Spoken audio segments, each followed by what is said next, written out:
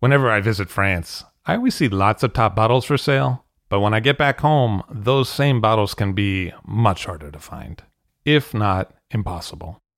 That's why I use idealwine.com. At idealwine.com, I can buy wines directly from France for delivery directly to my home. They have new auctions every week, and the fixed price selection is equally awesome. Clos Rougeard, Chateau Rayas, and Ulysse Cologne, as well as many more greats from all over France, are regularly available on the website. Best of all, it is simple and hassle-free to buy them. Ideal Wine handles all the customs and logistics hurdles for you and for me. Wines are ordered with a couple of clicks, and then they arrive. It is simple. Check out idealwine.com for more information. That's IDEALWINE.com to find what you'd like to be drinking. I'm Levi Dalton, and this is All Drink to That, where we get behind the scenes of the wine business.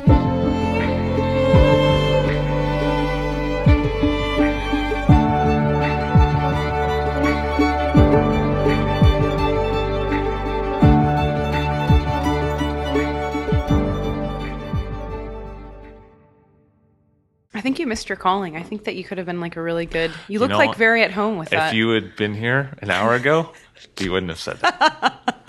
Let me tell you. I heard. Yeah. All right. So we're here today with the fabulous, and talented, and very smart, and kind of like my hero, Talia Baiocchi. Right. Thanks for taking the time to be here.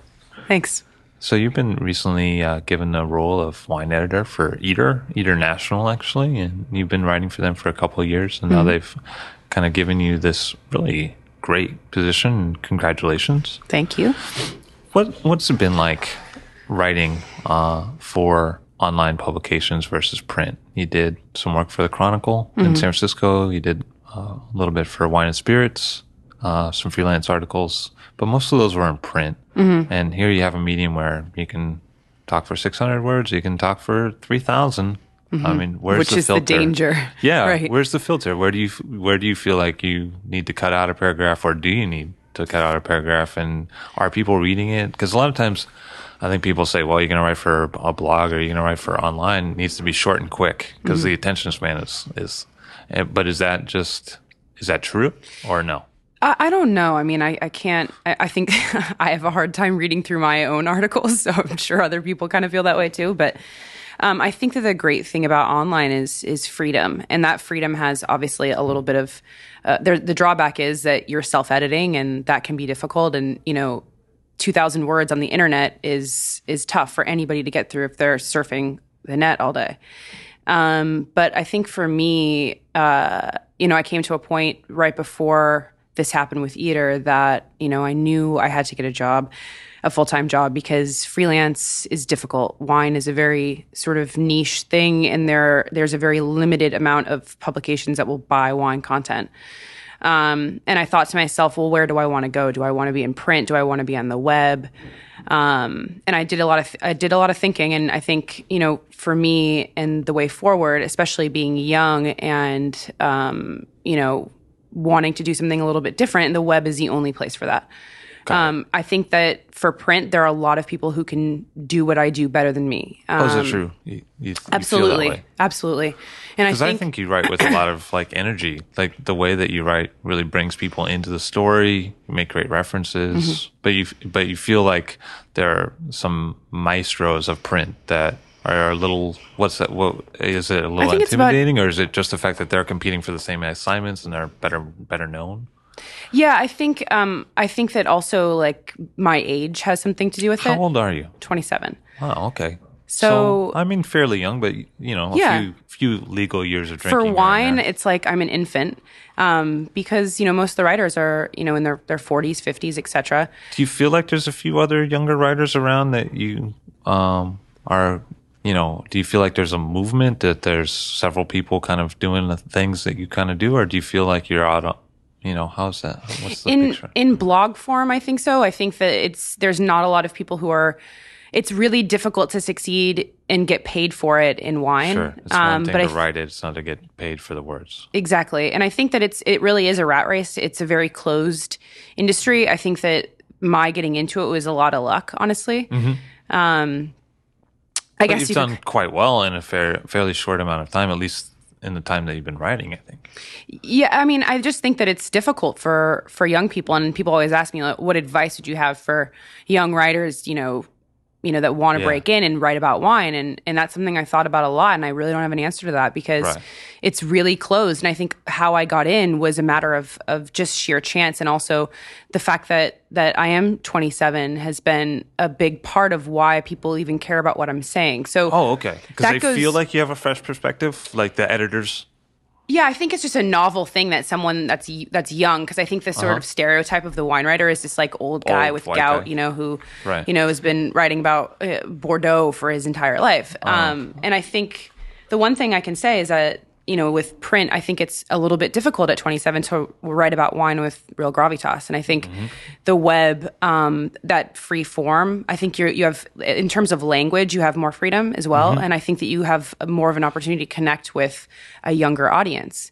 I mean, I feel like with print, like I'd always be sort of writing into somebody else's sort of already, predetermined, language book. and style. And I think with the web, like I feel like there is an opportunity to really just to speak freely. But you don't think that this is like something that a lot of people could get paid to do? Not a lot of people could follow in your footsteps, at least not right now. There doesn't seem to be a way to get paid for doing this kind of writing. Well, I barely get paid, so it's hard Right. for me to give. It's hard for me to give advice to young people. I will say that going off of what Amanda Hesser wrote, Yeah. about how food writing is dead. I mean, I think that it's an interesting thing to relate that to wine, and I think she's actually wrong about food. And I think Is that true? if Why? you were to apply it to wine, she's wrong as well. I think that we're in a really interesting transitional period for both. And I think I think you can say that about journalism in general, that it's dead, quote unquote. But I think A lot that of that's people do, also wrong. I think. We're just in a strange period where we're transitioning to web. I think eventually, natural selection is going to weed out a lot of people, and I think you'll see more money being. Is this a natural wine thing that you're saying? Just like Yes, natural wine. No, but I remember David Mamet, and he was like, my advice to young writers is not to do it.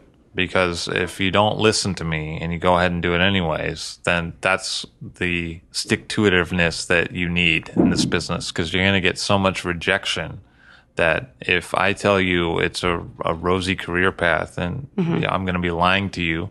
But if I encourage you and you get rejected all these times and you let it turn you off, then I failed too. And so if I say to you, don't do it, and you do it anyways, then that's you were made to do this. In a way you have to stand up for what you want it and find it, even though it may not be given to you. Sometimes I think that might be true for food and wine writing too, at least at this point. I mean, I think at one point, Eric Asimov created the 25 and under column because there wasn't something like that. But now it feels like a lot of those slots have been sort of taken up. And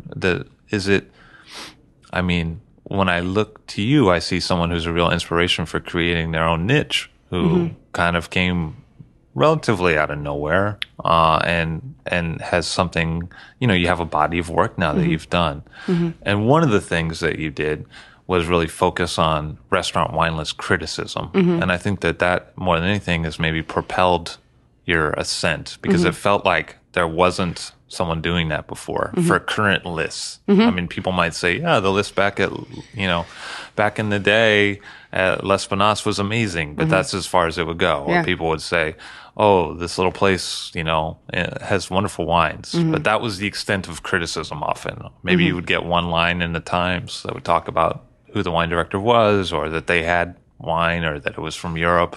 But there was rarely an engagement that went on for multiple paragraphs with a list. And I felt like when you worked at Wine Shop, not only did you do it, but you were really good at it. And I remember being reviewed by you and feeling like this was the first time someone actually understood what I was doing. Like, I remember people would come in and you would sit down, and it was clear that they wanted to do an interview with you, but they didn't know where you worked or like what you sold, and they wanted you to recommend wines that weren't on your list to go with chocolate, even though you didn't have a chocolate dessert on the menu, that kind of thing. And you would just they would have no context for what they were asking you. But with you, you didn't necessarily come in for an interview, which was kind of the bread and butter of the sommelier circuit, but you anonymously reviewed lists, and they were very frank and funny and engaging assessments that were also very apt, I thought.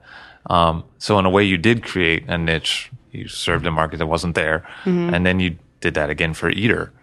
What was it like to do that, and how hard is it? Because it must have been not super easy because somebody else would have done it before. I mean, you were the first person to engage with, I don't know, how many was it? 150 lists that you reviewed? Yeah, and I looked through probably more than 300 to choose those 150 that we launched with. I think the funny thing about it is at the time I was, 24 and I had just left Italian Wine Merchants. And I was writing a blog about, music, art, and wine that like 25 people read. And it was never really it was never a part of my plan to become a wine writer. And it just so happened that there was this new project, and a friend of mine, asked me if I wanted to do it because I was the only writer that he knew. And this is August. August Cardona, yeah. Yeah. And so I think the real thing was, I think the reason why, I mean, at least if I had to guess why it was successful, the content was successful, is that I really didn't know what I was doing. And I think that when you approach something with that sort of like that like freshness and that sort of that like infant sort of curiosity and wonder about it. Wonder, and also I think too, like I wasn't held back by there was no like, there was nothing to look to.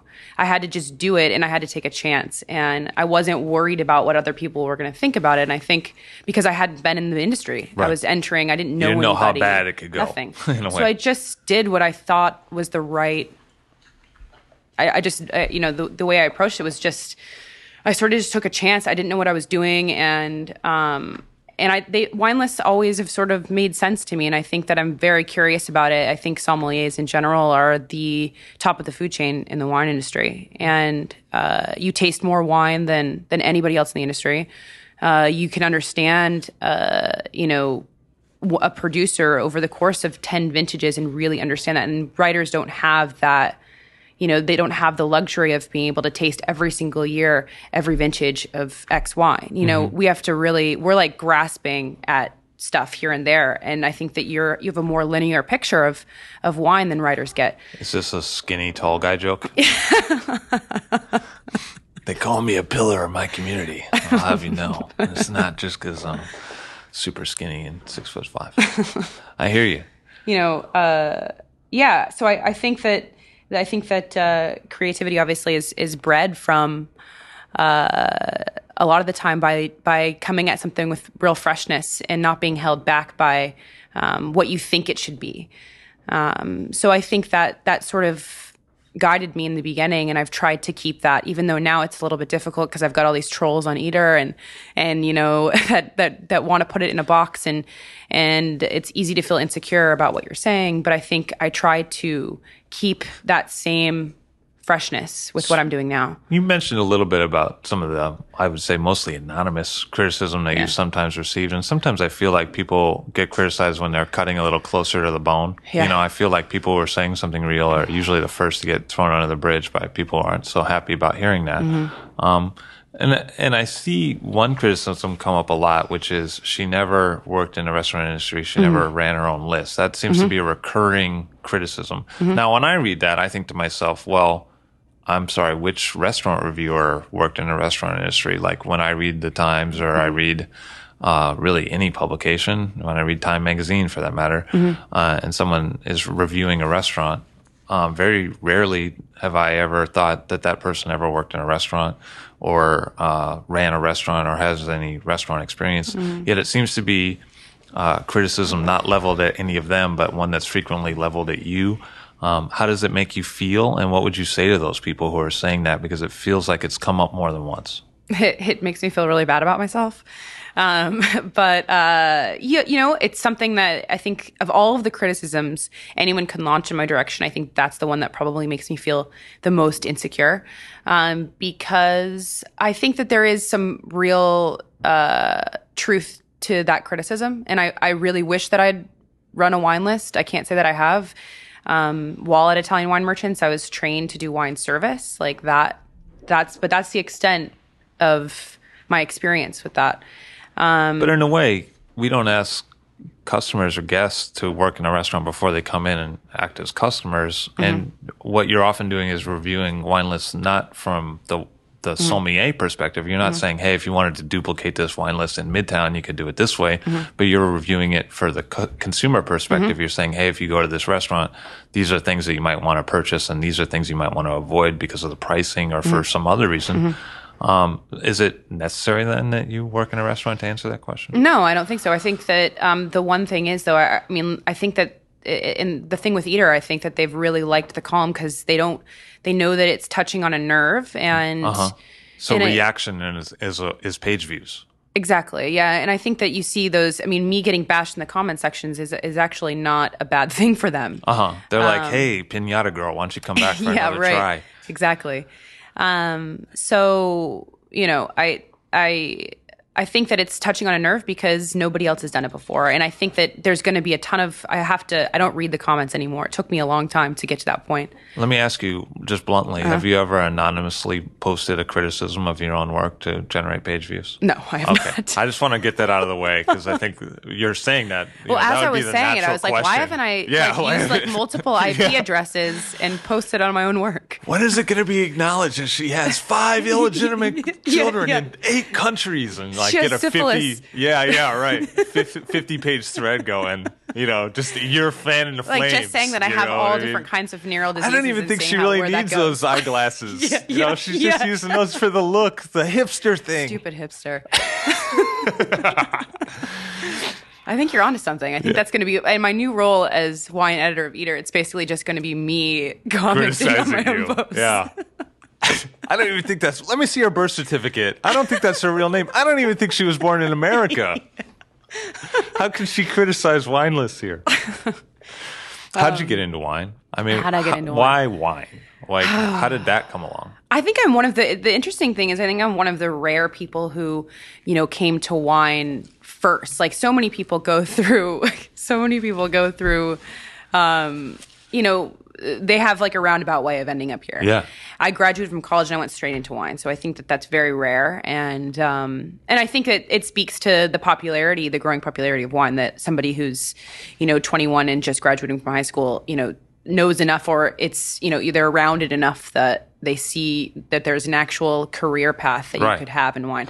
But how did I get into it? So I grew up around wine because, you know, my father's side of the family is Italian, my mother's side is Spanish. So by virtue of heritage, wine was a part of my life, but not an intellectual endeavor at all, and not something that I really thought about past like, you know, just having it with dinner.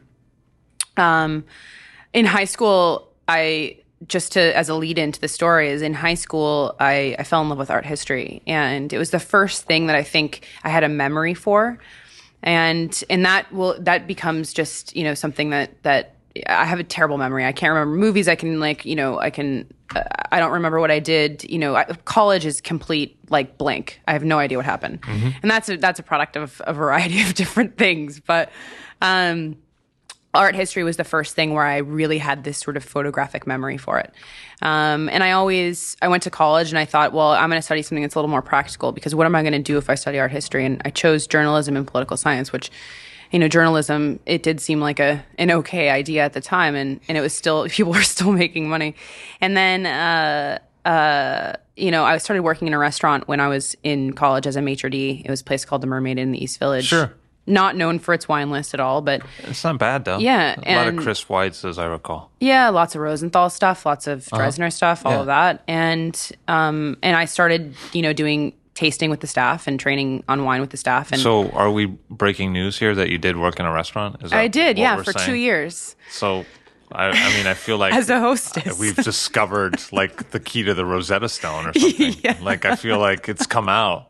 Like it's out in the open now. This is like Gary Hart admitting to having an affair. This is a scoop. You have a scoop right now. Yeah, no, this is got the scoop. Newt Gingrich is second to the. Okay, so I'm sorry to interrupt. You know, so I started tasting wine, and I think that I was attracted to it obviously because I love wine. It tastes good, but I started to realize that I had a sense memory for it, and I think that and I throughout, you know, now 27, I've realized that my brain works when something's beautiful, and I have something to aesthetic to hold on to, that something that requires sense memory. And so it was originally that, and so I started really tasting wines and comparing them, and sort of creating this bigger picture of trying to understand different regions. But I think for me, the real draw with wine, I can't say, there's this one wine that I had that I just, I knew it had to be in wine.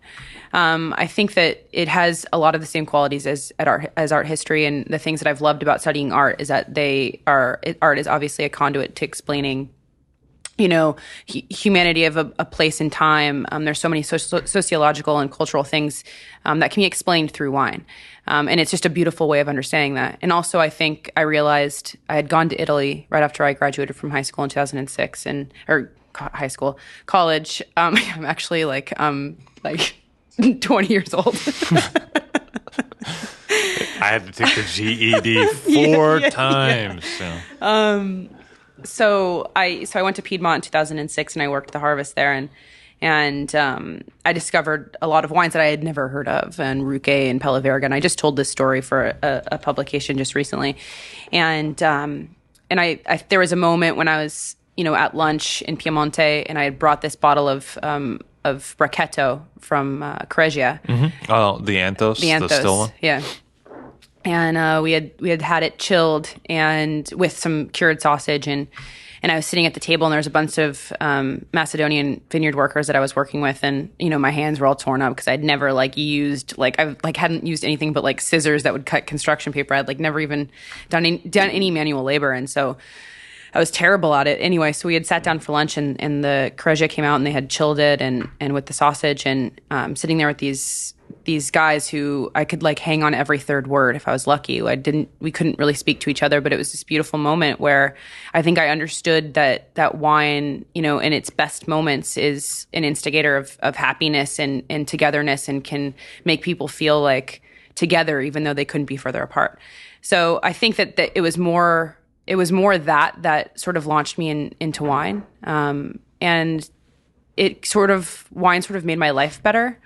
And I felt more aware. I looked at things different. I paid more attention, and I think I realized that without wine, things were just more dull, and I think that it made me a better person in the way that I see art differently, and I see the world differently, because I think it just requires so much attention constantly that I think, I think in that way it sort of changed my life, and that's why I wanted to stay in it, because I just didn't want the dull life that existed outside of it.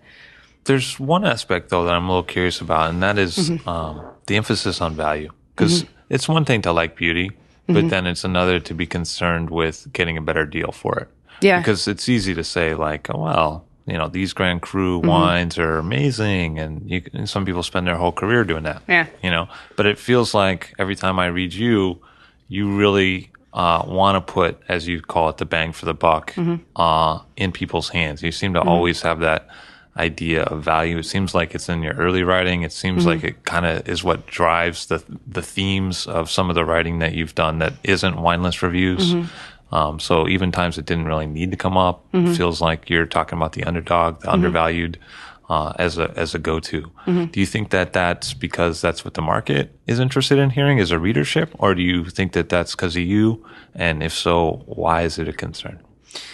That's a really good question. I think that, I spent some time in fine wine. I spent time in fine wine with Italian wine merchants, and I was working with collectors and with really expensive wines, and that was great and everything. But I think, to me, what's really the wines that are most meaningful to me are those really honest regional wines, and I think that's why I love Italy so much.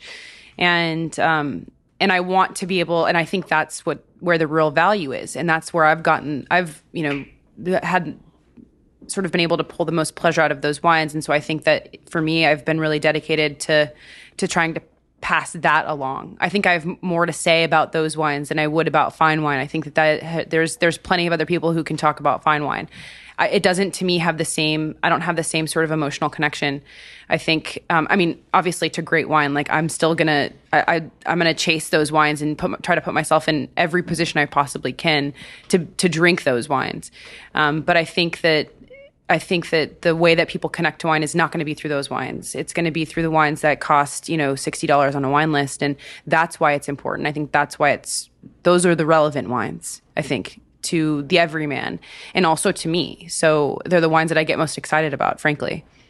So you now have this wine editor position at Eater, which to me, I mean, not to you, seems kind of open-ended. Like you could go in a lot of different directions with it. You could do a lot of different things you wanted to do. Commenting on my own posts. Yeah, exactly. Yeah. So, never expected you would go in this direction. Cutting edge. Right. Commenting on other people's posts. Yeah. Brooks of Sheffield, but here's what I want to know. You've reviewed lists, and one of the things I wonder about reviewers sometimes is if they feel the responsibility that if it changes after they leave the venue, after they've given their review, if the venue changes, do they feel the need to go back and reevaluate? Because the way that your career took off, I felt like you reviewed all the lists for Wine Shop and then you left and you went and did something else, which was great for you. But there were reviews there that were done once. And then now with Eater, you've done a couple years of reviews, and you reviewed some things, sometimes very positively, sometimes negatively. I wonder if now this might give you the platform to revisit some of those things. I mean, are you open to seeing a progression and change? I feel like the answer would have to be yes, but I'm kind of curious whether it's a concern of yours. Yeah, I think now with 2 years, I think wine lists can change, as you know, so quickly. I mean, the sommeliers move around a lot, and, within 1 year, a wine list can go from being great to being not so great. And I think that the real goal with Eater is the goal of the site in general is to tell the story of a restaurant from the beginning and to explain the life of a restaurant. And I think that my role as someone who talks about wine lists is to also explain the life of a wine list. And that's not even to say that, like, say a sommelier leaves and it's taken over by somebody else. And, obviously I want to report on that. But I think also to talk about, say, a list that's been under that's been helmed by the same sommelier for 2 years, to understand how that's changed, because I think, that speaks to how preferences change, and it speaks to trend. It speaks to a lot of different things. So I think that going forward, being able to revisit something like, for example, Colicchio and Sons, which I reviewed in the very beginning. And I think that's a great example of a list that's changed a lot in 2 years. So I think it's really interesting to be able to go back. Yeah. Now that you've done it so many times, now that you've gone through, maybe 500 lists, are there, you talked earlier about you didn't know what you're doing, and, you approached it kind of openly and sort of, I don't know, I'll figure it out. And that sort of translated for readers because they didn't know what they were doing either. And they wanted that sort of narrator because they could relate to that. Now, are you sort of looking for certain things? Do you kind of have your pattern down? And if so, what are they? That's a good one, too. Yeah, I think that in the beginning, there were a lot of things that I reviewed or I paid attention to that maybe I wouldn't now. I think, I always am looking for wine lists attached to restaurants that are popular. So even if the wine list might not be particularly of note, people still want to know. Okay, so that's a good point. Yeah. So many people are going through it. You're affecting so many people, and if it's negative or positive or just neither of those, but it should be commented on just by virtue of the fact that there's a lot of foot traffic. Yeah, and then I'll go ahead and I'll review a list like from this last week, Amali. Up on. Yeah, that was a surprising review. I didn't see that one coming. Nobody was like, hey, they're going to definitely do Amali. Yeah, because it's this place that's sort of under the radar, and if I stumble across a list that's really might not be relevant to like a huge number of people, but it has, somebody's doing something that is in context interesting, especially if you're talking about that area, which is sort of a dead zone for really interesting wine, for interesting wine lists and wine lists that are well priced. So like if I see something like that is sort of going against the current, like I'll definitely report on it, even if it's a random restaurant. I remember you did the review of Elsewhere, which could also have been said to have been a place that was a little bit going against the current in a location where you might not have expected those kinds of wines, somewhat near Times Square. What does it feel like when you really like a restaurant and it doesn't work out, like in terms of its commercial success?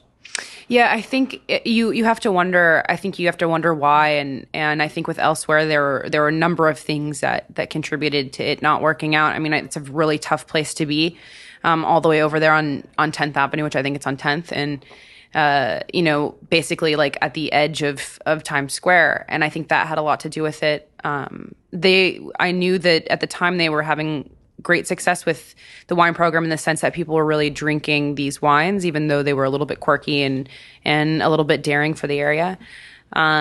It's when a restaurant closes, it's usually not because of the wine, right? Right. So it's not like, oh wow, this was a really bad wine list, and the restaurant just wasn't going to make it. Sure. Usually, the people get away with having a really, really bad wine list. So you don't learn a lot about how. That's not the case there. That was a good list. Yeah. So when it's a good list and it doesn't save a place, the place fails. And do you think that? I mean, what does that say about what we think of as a good list if a good list doesn't survive? Well, I think one thing that I have to continue to remind myself is that people really don't travel to restaurants for wine, and that's something that that I actually do, and I'm sure you do, and but that's limited to a very small amount of people that will go to a restaurant because of the wine, and it's as much as we'd like to believe that because a restaurant has a great wine list that more people will come there. Right. Like I don't really know if that's the case. I think that my hope with Decanted is that generates some interest in a list that's really interesting, and maybe people will go there. Maybe you could change that. I don't know about change it, but at least try and encourage people to visit some place that they might not have thought of if they're in an area and they want a glass of wine. Like that's the hope with that. But I don't know what it says when a list is really great and a restaurant doesn't succeed. I think that maybe a lot of the time, for example, I think there's plenty of examples of restaurants that don't have great food that have great wine lists, and that's a real bummer. It's usually the failing of the food that closes a restaurant, obviously. My mom used to say parking first, food second, service third, and then somewhere down around 10 is wine. Yeah, exactly. I don't know if that's changing. I'd like to think that it is, but I think that my view of more people are taking the subway, so parking might be 6 now. I'm not sure. Anyway. No, but okay, so here's another thing that's happened. Over the last couple of years, some of the restaurants with the biggest wine collections have closed. And what we've seen is people putting together smaller wine lists, maybe not holding much stock, maybe not having much back vintages. And there's been opportunities created for younger people who maybe don't have as much experience, who want to be sommeliers, to run that sort of smaller scale list. They might double as like a waitress or as a manager at a restaurant and then do the list. In a way, it seems to harken back to an earlier time when GMs used to do the wine list before sommeliers. Do you agree with that trend? And if so, what do you think about it? Yeah, I mean, obviously the trend is towards smaller wine lists that are more manageable, that people don't have to take on as much stock and it costs less. The trouble is with that, unfortunately, is at least in my mind, it's harder to put together a really great list that's small. And you hear that from sommeliers all the time.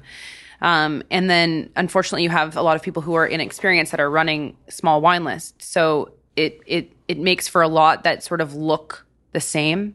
Do you find that to be the case? A lot of small lists are sort of similar? Yeah. And I think that especially if those lists that are attached to sort of a lot of these kind of hipstery Brooklyn restaurants or the Manhattan version of those hipstery, Brooklyn restaurants that look like, like a 19th century French bathroom, and, they got the whole, the tiles and the blah, blah, blah, reclaimed wood. Had bathroom. Yeah. And you got to edit that out later.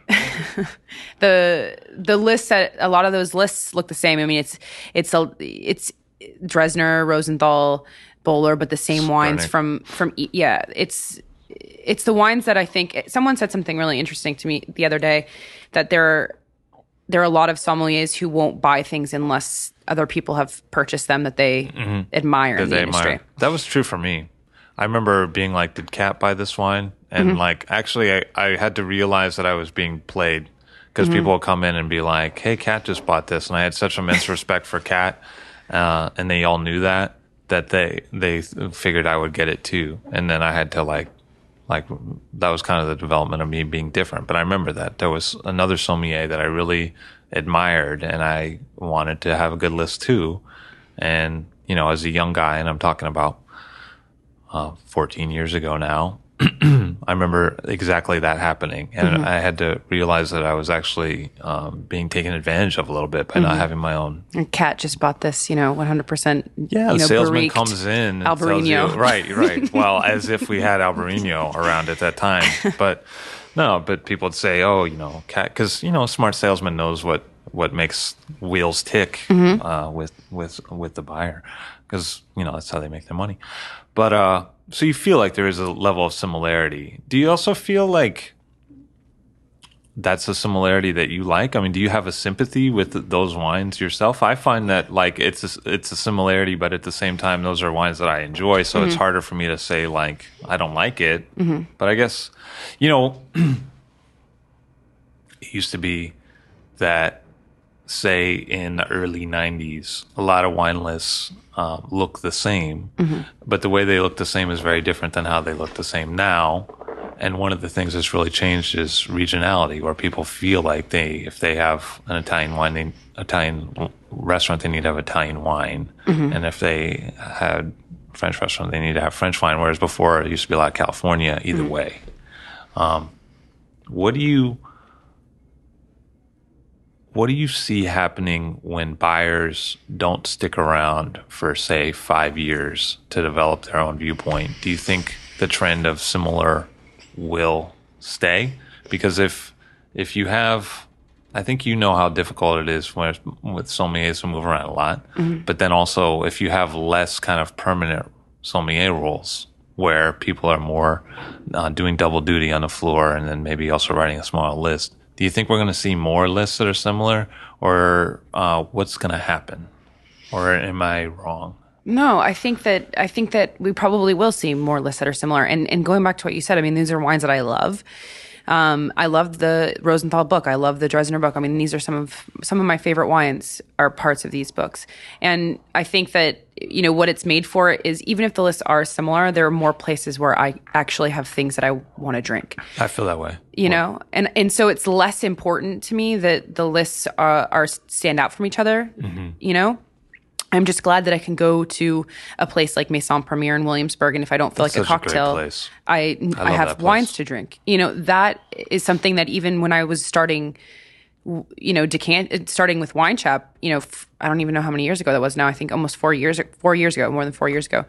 You didn't see as much of that. I mean, in 4 years, that's changed a lot. And I think that, so I can't say that it's necessarily a negative thing, but I think the lists that are small and different tend to stand out far more than maybe they did before. I don't know. So what are the distinctive lists that are standing out for you right now, and what is making them that way? What is distinctive about them? I think there's so few really big sort of canonical wine lists that exist anymore that are being, consistently maintained. Sure. And I think 11 Madison Park, I mean, from the beginning has been a list that I have an immense amount of respect for a variety of reasons. I think for a lot of these 4-star restaurants, value has been something that is sort of not an imperative. And I think with 11 Madison Park, they turn that on its head. I think that you go to a place like La Bernardin or Jean Georges, and you expect 4 times markup. Because that's just the way that it is. And there's a reason why. And I totally understand that. And I think, wine service and the glassware and all of that, all of these things are important and they cost money. But I think 11 Madison Park has managed to do something really fantastic and have an incredible collection of classic wines and also quirky wines in every single price point. And I think that, if you're going to do a really big list, you might as well, having really something for everything on a list that big is the advantage. So I think that I think it's really impressive. As and I really think that speaking to like a small list, I think North End Grill is really great, and I think they've created a list that's really, really compatible with the food there. And So you're basically saying John Reagan has done some of the most distinctive lists in New York, and he's done it twice. yeah, and I think that I like those two lists, but I think outside of that, I think what Michael did at Balud Sud is really great, because I think he put wines in front of a group of clientele that you wouldn't necessarily think would be interested in Greek wine, for example, but it's selling, and I think that it's bold in that sense. But also, Mike had the funniest story. He told me yesterday. He said, my first concert I went to with my brother, I was 13, he says, and they wanted to go to a Public Enemy concert, and so they needed someone to drive them because they weren't old enough, and it was at a stadium that was a long ways away. And it was like Public Enemy and Digital Underground was like the opener. And so they went to their cousin, his Uncle Jerry, and he was like, Uncle Jerry, we need you to give us a ride to the concert. And as like a thank you, we'll buy you a ticket and you can come hang with us at the concert, be like our chaperone. I think Michael told me this story once. And so Jerry goes, what's the concert? And they said, Aerosmith. It's an Aerosmith concert. Yeah, and so Uncle Jerry's like, sure, I like Aerosmith. And so they all pile into the car, and he's like, you kids are paying? No problem. And they drive down to the stadium, and let's just say it's not the Aerosmith crowd in the parking lot. It's like all hip hop to the extreme. And Uncle Jerry turns to Mike, and he's like, you know what? You lied to me. This is not an Aerosmith concert. This is something else. And I feel like Mike, takes people to the Burgundy Stadium, but it's actually, hey, it's Santorini's playing tonight. Yeah, you know exactly. what I mean? It's like, Yeah, all the bait and people in the switch. parking lot are speaking Greek, and Yeah. you told me this is a Grand Cru Burgundy tasting.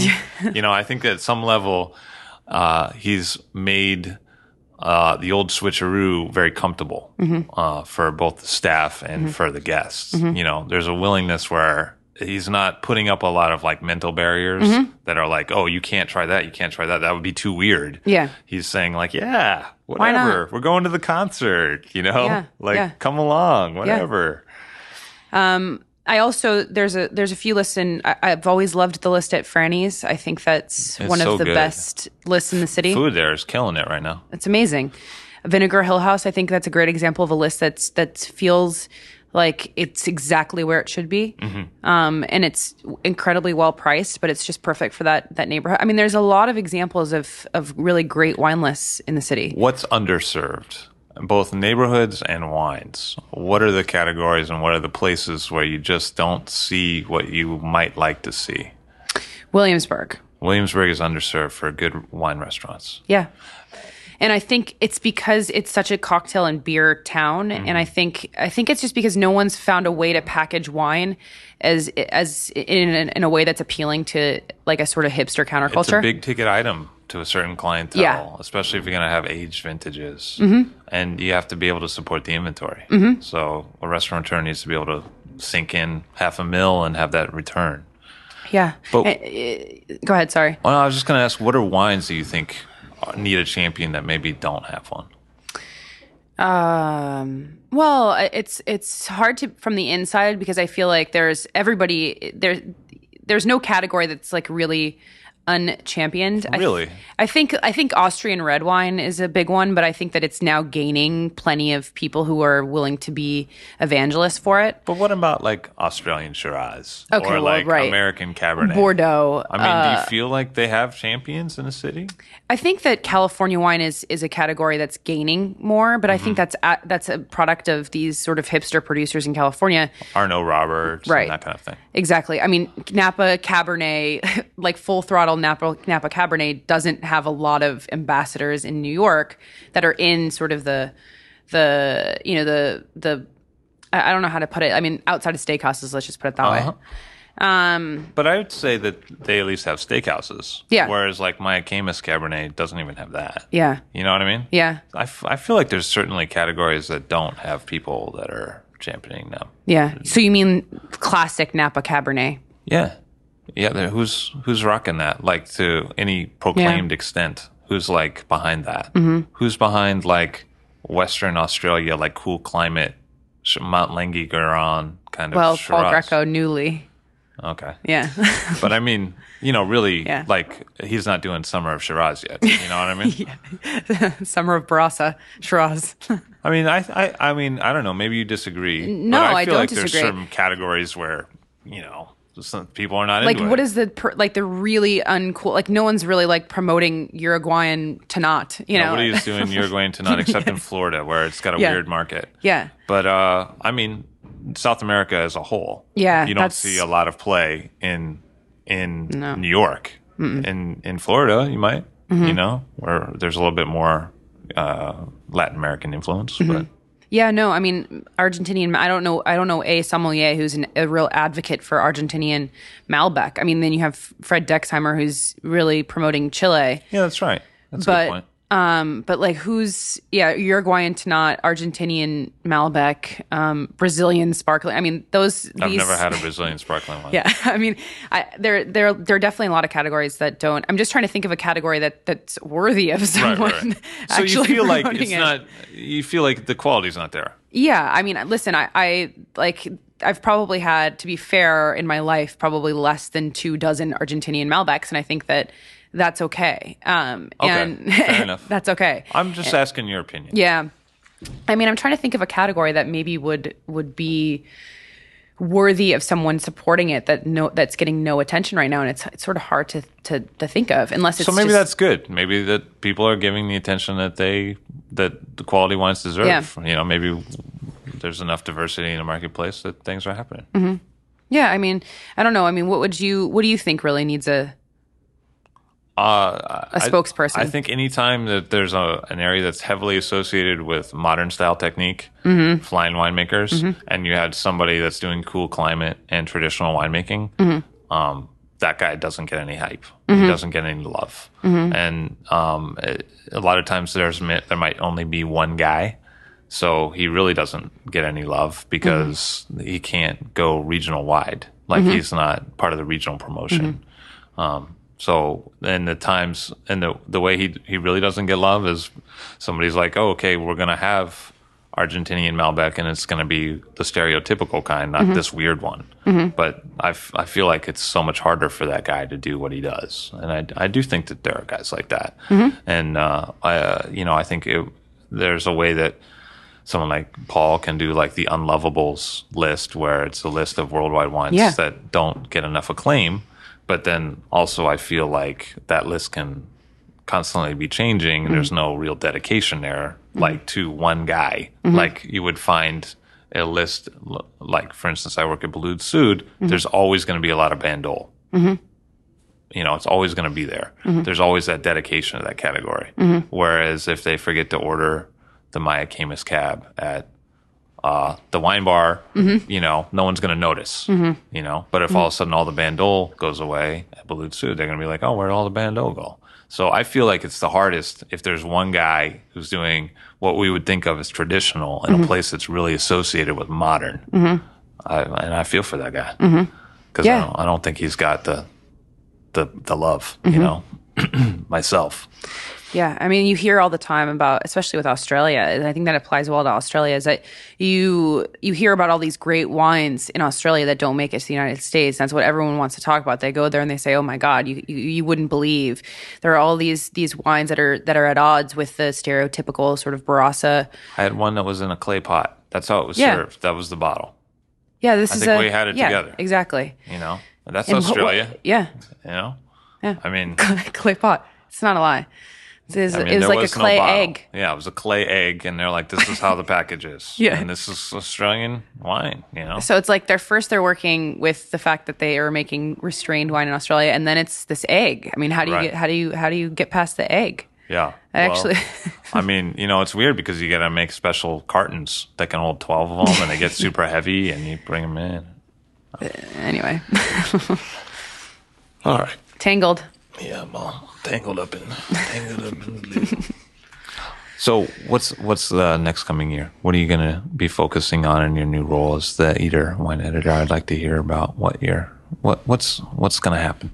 Well, I think it's funny because, I was talking to John Bonnet, who has become a real mentor for me and somebody who like took me under his wing a little bit. And He's so smart. He's so just, smart. Like whip snap smart. So smart. And so he said to me, he was like, Talia, this is before the eater thing. He says, you really got to find a beat. He's like, because, there's so many people who write about wine and they don't have like the thing, you have to have a thing, like choose something. And I'm sitting there and I'm like, and he's like stand-up comics. He's like, your beat is, and he said it casually. He's like, your beat is the restaurant beat, the restaurant wine beat. And I was like, I think I sort of been trying to run in the opposite direction of that since it's what I started with. That was your early success and you wanted to like, I was like, oh, I want to write. You could do other things. Yeah. I want to write about like dry farming in like the Wachau or something. Right. I wanted to really to sort of establish myself as like a serious wine writer. Right. And I felt like that. It's like writing about wine. Scorsese with Boxcar Bertha. Like nobody wanted to see the one with the. I can't believe this is the first like movie analogy you're making. I can't believe we've got through like 40 minutes of interview. This is the first one. No, but nobody wanted to see that movie. Everyone wanted to see the gangster movies from Scorsese, and they're like, "Why did you make the one about the lady and the train? Like, you're supposed to do like De Niro and Pesci yelling at each other with guns, right? Right. And so I was like, well, how do you establish yourself as a wine writer? I guess you have to do what everybody else does and see if you stand out. Right. And so I tried that. And it's really enjoyable for me to be able to write like a long form article about wine. That's a really serious article. But I found myself, really having more fun with what I was doing for Eater. And I think that, and I think it showed in the writing a little bit more. And I felt like the stuff I was doing for other people felt like really safe. Mm-hmm. And I also realized, I think it clicked at that moment with John. And I was like, well, why? I really love writing about wine lists. And I love, talking about wine through restaurants because I think nobody's doing it in such an obvious way to connect wine to people. It's something all everyone these people drinks go out wine. to eat and no one's talking to them about what they should order when they're there, except for the broad strokes on the guides. No one's saying like at this restaurant. Mm-hmm. It's so obvious, and it was like almost too obvious. Right. And I think now I realize that I want to focus more on that and trying to talk about wine seriously, but doing it by connecting people to it through restaurants and where they go and why they're interested in a restaurant, the culture of the restaurant, how wine fits into that. Because I think it's very easy to understand. So I think more of that. I think also mixing in some questions that I think a lot of people want answered about the wine industry, like how it works behind the scenes. Yeah, I think so. And I think, one thing. How does it work behind the scenes? I have no idea. I'm going to try and find out. No, but seriously, what do you see from your perspective? What are the ups and what are the downs? I think the job of a sommelier is something that a lot of people don't even really understand still. They totally don't. They totally don't get it. IndyCar driver. Yeah. You're like, boy, that sounds fascinating, but I have no idea how you got that job or really what you do except stay on the road.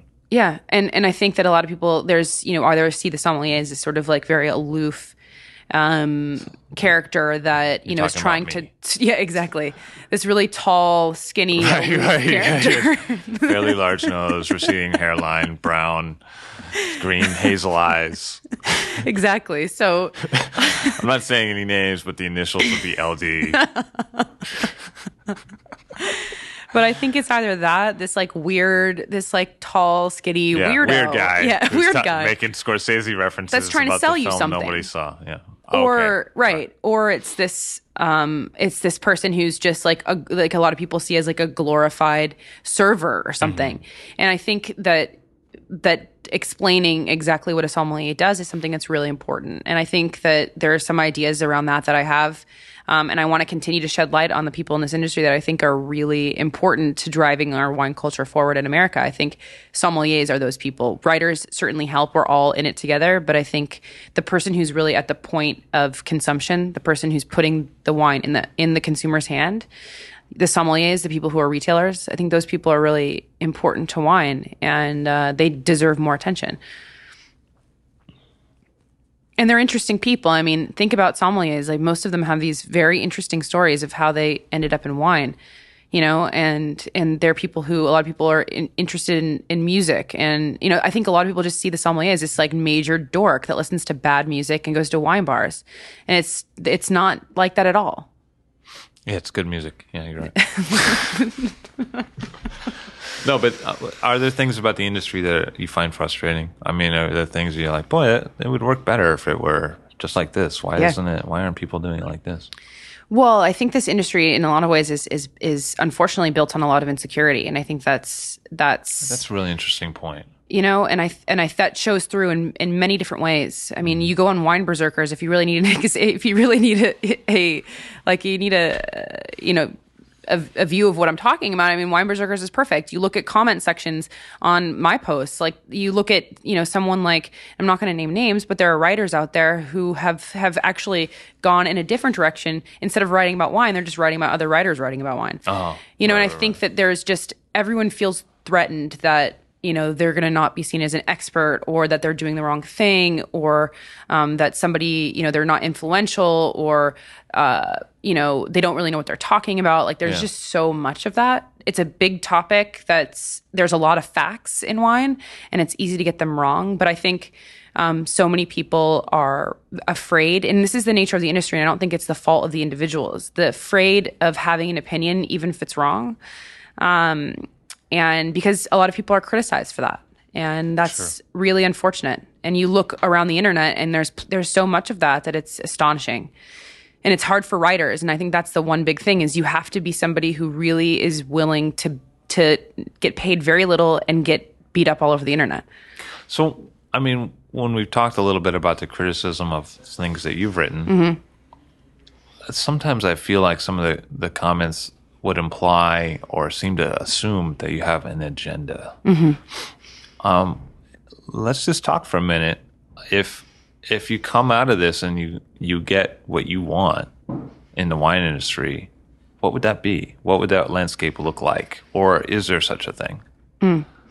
I think that the strange thing about it is, I think for me, success would be to not have to rely on getting paid to write. To be able to write and not have to worry about it being, my livelihood in a way. I think that I can never not be in wine, and that's just not an option.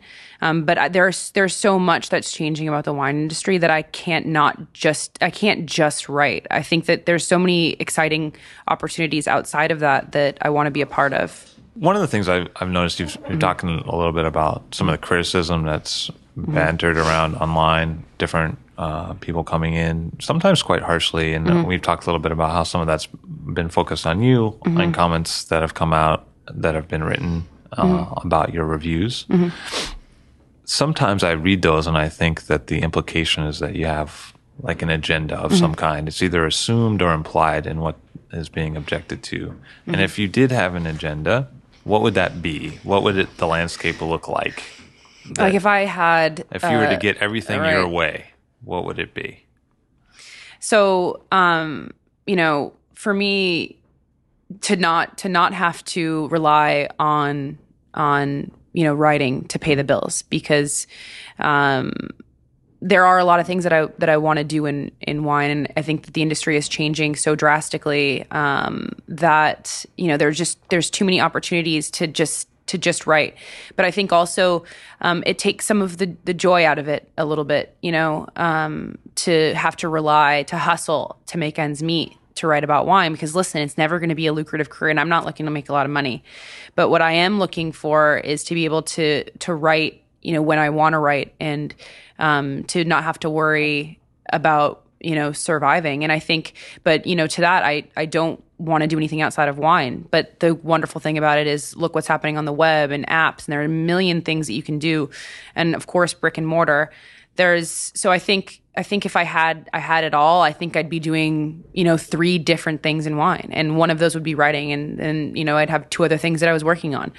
I think for me, the one thing that's kept me going in wine is I've always feel like I take jobs that I have no idea how to do. And I think once I feel like I know how to do it, then I get really bored and I make really bad decisions. And I think that in order to stay fresh and creative in this industry, I have to continue to take on jobs that I don't know how to do. And so I think that's having it all, is being able to constantly challenge yourself in wine. And I think that what's happening now, there's just, it's the wild, wild west to a degree. And so, yeah. What would you say those changes are? I mean, what are some of those things? I feel that too. Like, yeah, it's a real changing time in the wine scene. But why do I feel that way? What do you see? I think that we're seeing a lot of different interest from all angles, and I think a lot of people are trying to figure out how people want to communicate about wine. I think from a writing standpoint, and what resonates with people, because I think that the audience is changing a lot, and I think that that's one thing with Eater is sort of seeing that these things are sticking, and I didn't really know why, and I think that that speaks to the changing audience. Like I don't know. Yeah, I think that has something to do with it. Is there a culture clash? Do we see the old guard maybe in the consumer or in the writing, maybe not meeting up with the younger, either consumers or sommeliers or writers? Is there a level where there's a divide between how things used to be done and how things are done? Are there two cultures living simultaneously, maybe? Sometimes I think there's both violinists and fiddlers, and sometimes they don't get along so well. What do you think? I don't know if I necessarily. I think in some ways it looks like a clash, but I think right now we're just seeing two different divergent paths that are moving further and further away, apart from each other. Yeah, instead of clashing with each other. And at one time they used to all just be the wine scene, but now the wine scene's getting more fragmented and what is the wine scene? Well, it used to just be anyone who drank wine, but now I feel like a lot of those people don't necessarily like each other, don't want to be in the same place with each other or drinking the same thing. Would you agree with that, or am I just totally off in left field in that? I just think, you're seeing factions emerge, in wine, and I think that maybe that's what you're trying to get at. I think that the natural wine thing is a really great example of that. But I think that it's not about natural wine. To me, it's what you drink says a lot about who you are and what you believe, I think, in a way, especially with wine. And I think a lot of people are saying something about themselves culturally in choosing what they're drinking. And I think that's why the natural wine thing has sort of been such a contentious topic. And I think it's because you have some people that are saying, well, I'm the 99%, and then the other people saying, well, I'm the 1%, and that's sort of what's happening. So you're saying that natural wine is more populist? Yeah, absolutely. Okay. And I think that it makes some other people feel really insecure. And I think that's why people get so riled up about it. It's because, if you're talking negatively about it, it's like you're almost offending that person's like humanity in a way. It's like their choices in life. So it's about something way bigger than just natural wine. And I think that's why that to me answers the question about, everyone wonders, why the hell is this such a big thing? Why is everyone arguing about it? Because I think it is a bigger thing to a lot of people. But I mean, you might want to edit that out because it's like too dorky. But I think, I mean, I don't know. I don't know what's really happening with the wine world, and it's just in a very curious transitional place. I have no doubt that you'll shed some light in time, and I appreciate you taking the time to sit down with us. And it's always a real pleasure to speak with you. Thank you, Levy Dalton. Thanks for your time. I'll Drink to That is hosted and produced by myself, Levy Dalton. Aaron Scala has contributed original pieces. Editorial assistance has been provided by Bill Kimsey. The show music was performed and composed by Rob Moose and Thomas Bartlett. Show artwork by Alicia Tenoyan. T-shirts, sweatshirts, coffee mugs, and so much more, including show stickers, notebooks, and even gift wrap, are available for sale if you check the show website, illdrinktothatpod.com. That's ILL drinktothatpod.com, which is the same place you'd go to sign up for our email list or to make one of the crucially important donations that help keep this show operating. You can donate from anywhere using PayPal or Stripe on the show website. Remember to hit subscribe or to follow this show in your favorite podcast app, please. That's super important to see every episode. And thank you for listening.